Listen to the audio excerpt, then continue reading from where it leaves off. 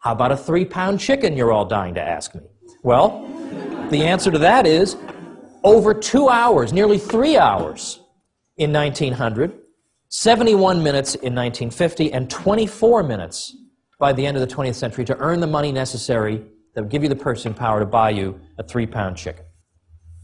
Now, what I've just described here is also relevant to the issue of child labor. This is another thing they throw against the market economy. You know, can't have free market because, you know, kids have to work, and if we had a non-market economy, the kids could just skip through meadows all day, you know, and that's the difference. But the question becomes, why are the children working? So no one asks this question. The assumption is that if you have one of these third world countries where a lot of children work, the assumption is that all the parents in that country just stink. Like, this is like a country of stinko parents. Like, we should just go in there and just take all these children away from these savages, you know, who don't know how to raise children.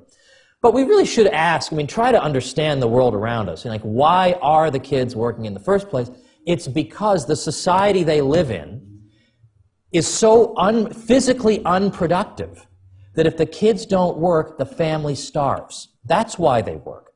That's why child labor has existed since the beginning of time. It's not like people said, okay, capitalism's here, kids, off to the mines. Kids have been working forever in every society. It never occurred to anyone that someday you could live in a society in which your labor was so productive, thanks to the capital goods at your disposal, that you could work and earn enough purchasing power so that your kids wouldn't have to. Never occurred to anyone.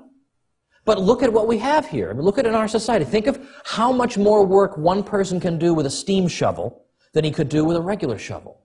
And multiply that, extrapolate that through our whole economy.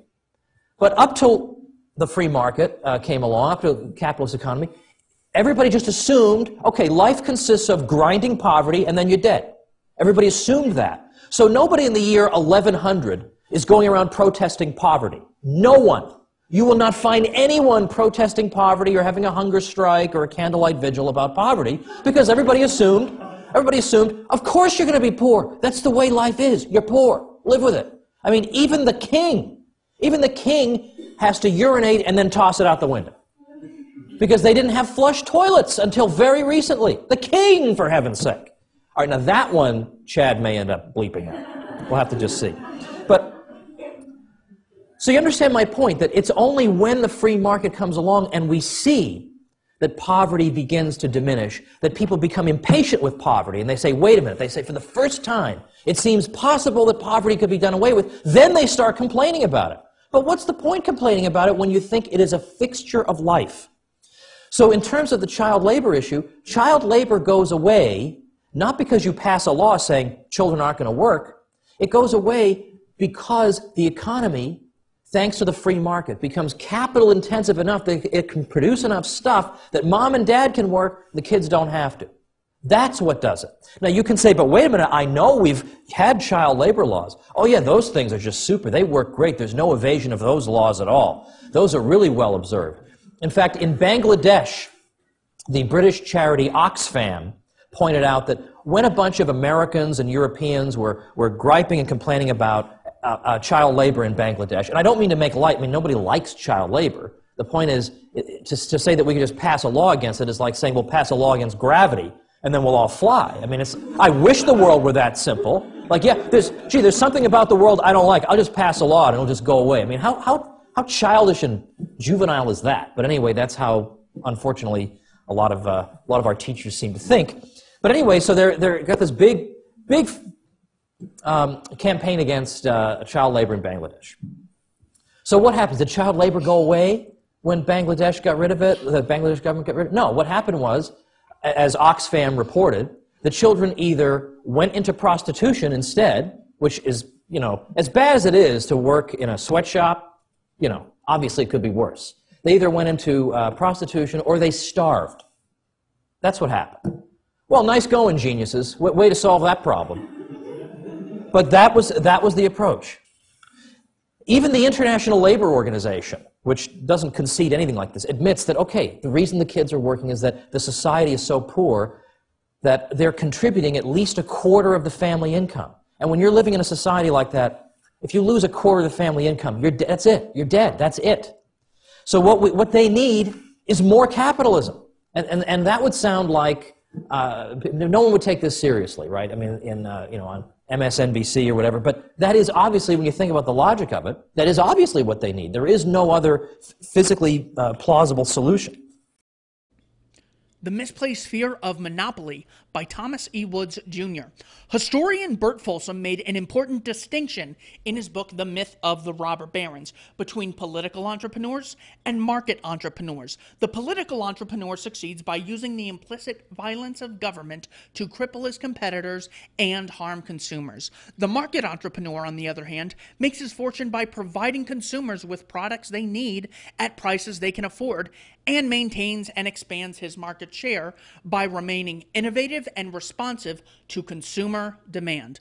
It is only the political entrepreneur who deserves our censure, but both types are indiscriminately attacked in the popular caricature that has deformed American public opinion on the subject. Andrew Carnegie, for instance, almost single-handedly reduced the price of steel rails from $160 per ton in 1875 to $17 per ton nearly a quarter century later. John D. Rockefeller pushed the price of refined petroleum down from more than 30 cents per gallon to 5.9 cents in 1897. Cornelius Vanderbilt, operating earlier in the century, reduced fares on steamboat transit by 90, 95, and even 100% on trips for which a fare was not charged. Vanderbilt earned his money by selling concessions on board. These are benefactors of mankind to be praised, not villains to be condemned. To be sure, there are caveats, as there always are in history. For a time, Carnegie did support steel tariffs, since he substantially reduced the price of steel rails, though this political position of his did not harm the consumer. Other critics will point to the Carnegie and Rockefeller foundations and the dubious causes these institutions have supported. Their objection is irrelevant to the specific question of whether the men themselves, in their capacity as entrepreneurs, improve the American standard of living. The question is not even debatable. Mainstream economics identifies monopolists by their behavior. They earn premium profits by restricting output and raising prices. Was that behavior evident in the industries where monopoly was most frequently alleged to have existed? Economist Thomas De Lorenzo, in an important article in the International Review of Law and Economics, actually bothered to look. During the 1880s, when real GDP rose 24%, output in the industries alleged to have been monopolized for which data were available rose 175% in real terms. Prices in those industries, meanwhile, were gradually falling and much faster than the 7% decline for the economy as a whole. We've already discussed steel rails, which fell from $68 to $32 per ton during the 1880s.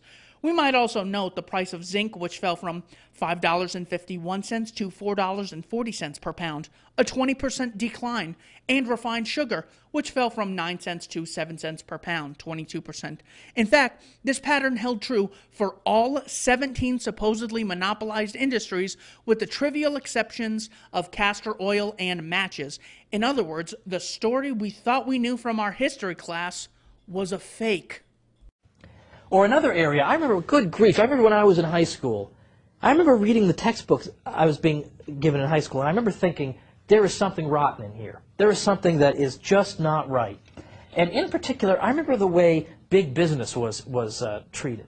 Now, you can't make any blanket statements about big business, because sometimes businessmen are wicked and should be behind bars. I mean, there's no question about that. They have all the same moral foibles the rest of us have. But at the same time, you also can't go to the other extreme and say, all businessmen are evil.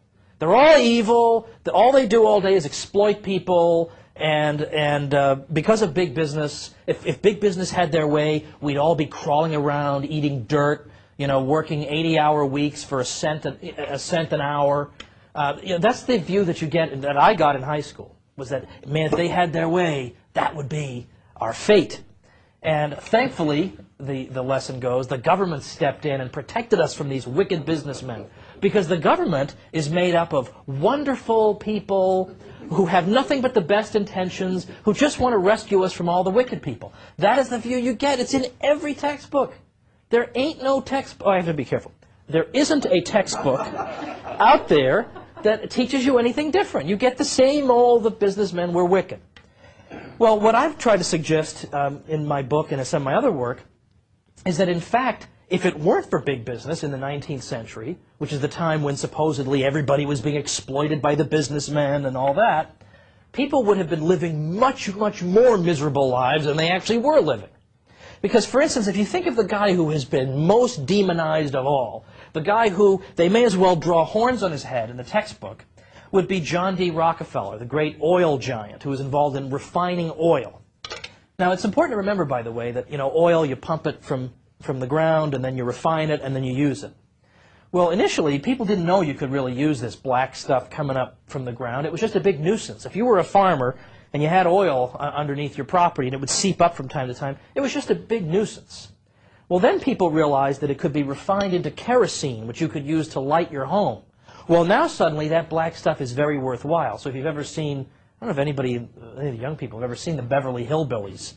But the show starts with a guy who all of a sudden, hey, there's oil on his property, and he's not sad about that at all. It means he's going to be an instant millionaire, and he's going to move out to Beverly, Beverly Hills, okay? Well, ultimately that's what happens, that people figured out this black stuff that seems like it's just annoying has a very important use, and in the mid-19th century it was discovered you can actually pump it up from the ground. You don't have to wait for it to just bubble to the surface and then try to scoop it up. You can pump it from the ground. Well, this changes the landscape because now you can make this into kerosene. And instead of having to light your home using whale oil as an illuminant, you can use kerosene. Whale oil costs like $500 zillion an ounce. That's an approximation. It's not an exact statistic. But it's extremely expensive. Most people can't afford whale oil. Whales aren't that happy that people are using whale oil either. But if you don't have to use whale oil anymore because you got cheap black stuff coming out of the ground, that's an advance. And so John D. Rockefeller got involved in the refining of oil. You take the crude oil from the ground, you refine it, and make it into kerosene. Well, the interesting thing about Rockefeller is sort of twofold. First, when Rockefeller first got started in this, kerosene was $1 a gallon. By the time Rockefeller was done, it was 10 cents a gallon.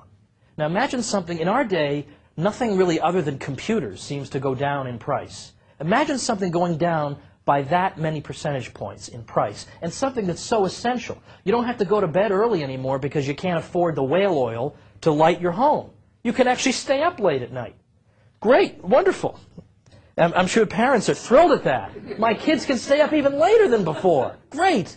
But that is an advance in people's lives. Okay, they have a much higher standard of living as a result of this. They can get these things for much cheaper. Secondly is that Rockefeller was a stickler for efficiency. He hated wasting things or throwing things away. Okay?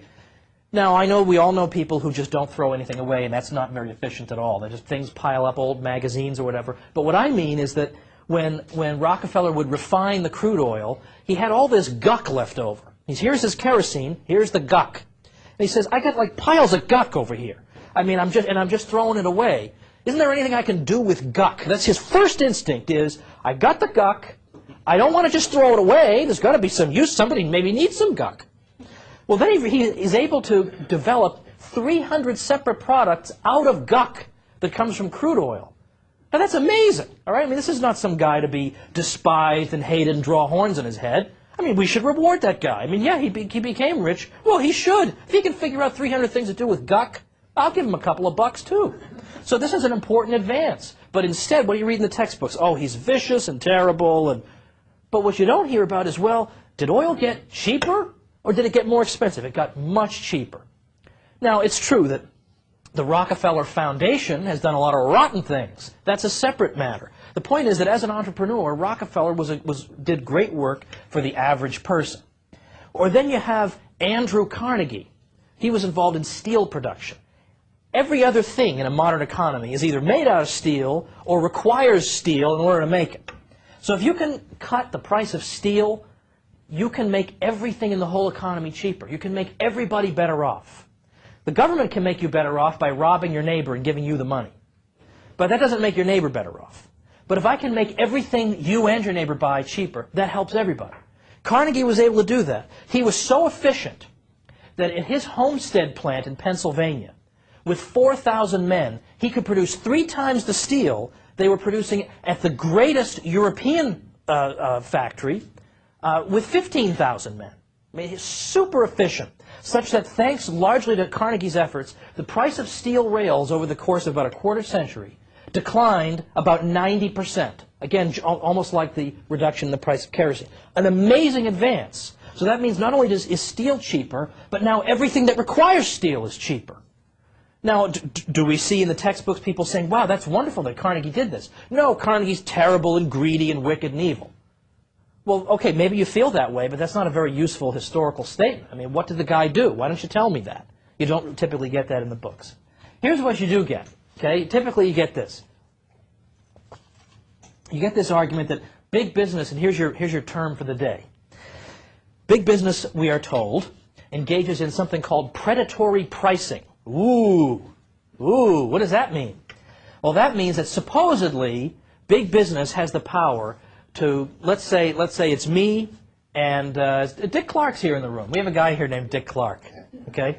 I'll leave all the jokes, American Bandstand jokes out of this. It's not fair. And the young students don't even know what I'm talking about anyway. Fair enough. But suppose I'm competing with Dick Clark. The idea is that if I'm a gigantic business, I can charge such low prices that my smaller competitor, Dick Clark, Dick Clark's like 3 feet taller than I am, my smaller competitor, Dick Clark, can't possibly match my prices. So I drive him out of business. The idea of predatory pricing is that I price my goods so low, nobody else can price them that low. They all go out of business. Everybody buys from me. But then, when all my competitors are out of business, then I jack the prices back up, because where are people going to go? Okay, so it's sort of the principle of why it is if you go to the movies. I don't know why these days you would, but let's say you go to the movies. You notice that the small drink is like $8.75. Like, why is that?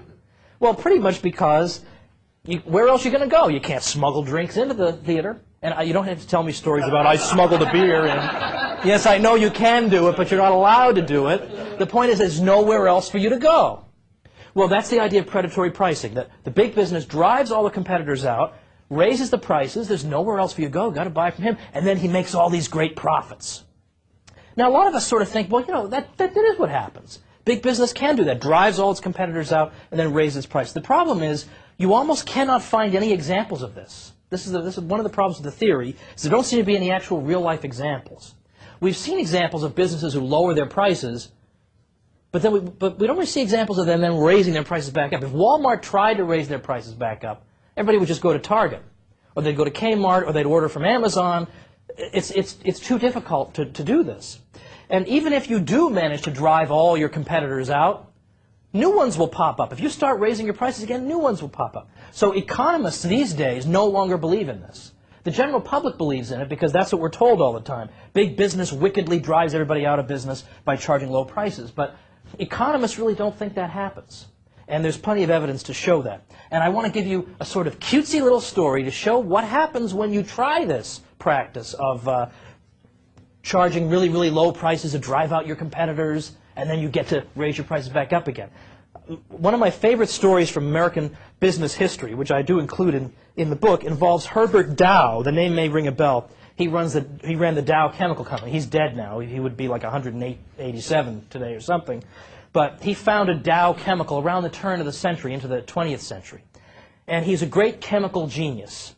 And he was a really, really hard worker. I mean, really hard worker. He would work 18 hours a day and then sleep at his chemical factory and then start up his day again. Now, sure, it meant he grew like a second head and a third arm from hanging around chemicals all day, but it was rewarding enough for him to see his business prosper. Now, what's the deal with this Herbert Dow? He develops a particularly cheap way of producing a chemical none of us use or have heard of called bromine. Now, bromine to this day is still used in film developing, in dyes. It's used to sedate people. There are a variety of uses for bromine. But he could sell it really cheaply. So he's selling bromine in the U.S. and, you know, as you can guess, if you sell bromine in the U.S. after a while, you get a little bored with it. Where else can I sell bromine? So he thinks, how about Europe? I'll sell chemicals in Europe. No problem, right? Except if you try to sell chemicals in Europe, there's a group of German chemical sellers who don't want anybody else selling in Europe. So when Herbert Dow shows up in Europe and says, hey, got cheap bromine for everybody, this cartel of German producers knocks on his door and says, oh, no, you do not. You don't sell anything in Europe. We're the German cartel. We sell the chemicals in Europe. You're not going to sell anything. And he said, well, you know what? There's no law against it. I'm going to sell my chemicals here. And so the Germans got really upset. Who does this American upstart think he is? Well, they were selling bromine for 49 cents a pound. Herbert Dow's selling it for 36 cents. So, of course, everybody's buying from him and nobody's buying from this German cartel. They're going crazy. What are we going to do to this guy? So they think, we'll destroy him. We will sell bromine in the U.S. at a price he can't possibly match. And that'll drive him out of business. So they were going to try predatory pricing. So the German cartel starts selling bromine right in Herbert Dow's backyard in the U.S. for 27 cents a pound. 27 cents a pound. So what's Herbert Dow going to do? He can't possibly match that price. Well, he's clever. He's one of the cleverest businessmen you've ever seen. Because what he does is he has his purchasing agent go buy up tons and tons of this bromine at 27 cents a pound in the U.S., and then he goes to Europe and sells it, again, at lower than 49. And so the Germans don't know what's going on, but they're saying, man, there's a huge demand in the U.S. for bromine, much bigger than we thought. How can we possibly keep up with this? So he's still going just fine. He's just buying it up at their price. So as time goes on, they lower it to 15 cents. We'll drive this guy out of business. We'll sell it at 15 cents a pound in the U.S. So he just keeps buying it up at their price and selling it in Europe. And the thing is that they're making losses. When they're selling bromine at 15 cents a pound, these Germans, they're making losses. They want to make up those losses selling at 49 cents a pound in Europe, but he won't let them. He keeps buying it up and selling it cheaply in Europe. So finally they reduce it to 10.5 cents a pound. I mean, this is going to kill them. And finally, 1908, he gets another knock on his door. Not nearly as brusque as that first knock. And so finally, they say to him, well, how about this? How about we sell bromine in Germany, you sell in the United States, but the rest of Europe is open to free competition. What do you say to that? And he said, okay. And so by just sticking to his guns, Herbert Dow totally defeated this predatory pricing attempt and became quite wealthy in the process. Did very well and established, in effect, a free market in chemicals for the future. So I think that's kind of an interesting story, but where's Herbert Dow in the curriculum? You know, why is he not mentioned? He's a great man, Herbert Dow. We should be proud of him as Americans. All right, let me just pause here for a second. I mean, I get so worked up when I'm talking about bromine. It's unbelievable. Oh, gosh, okay.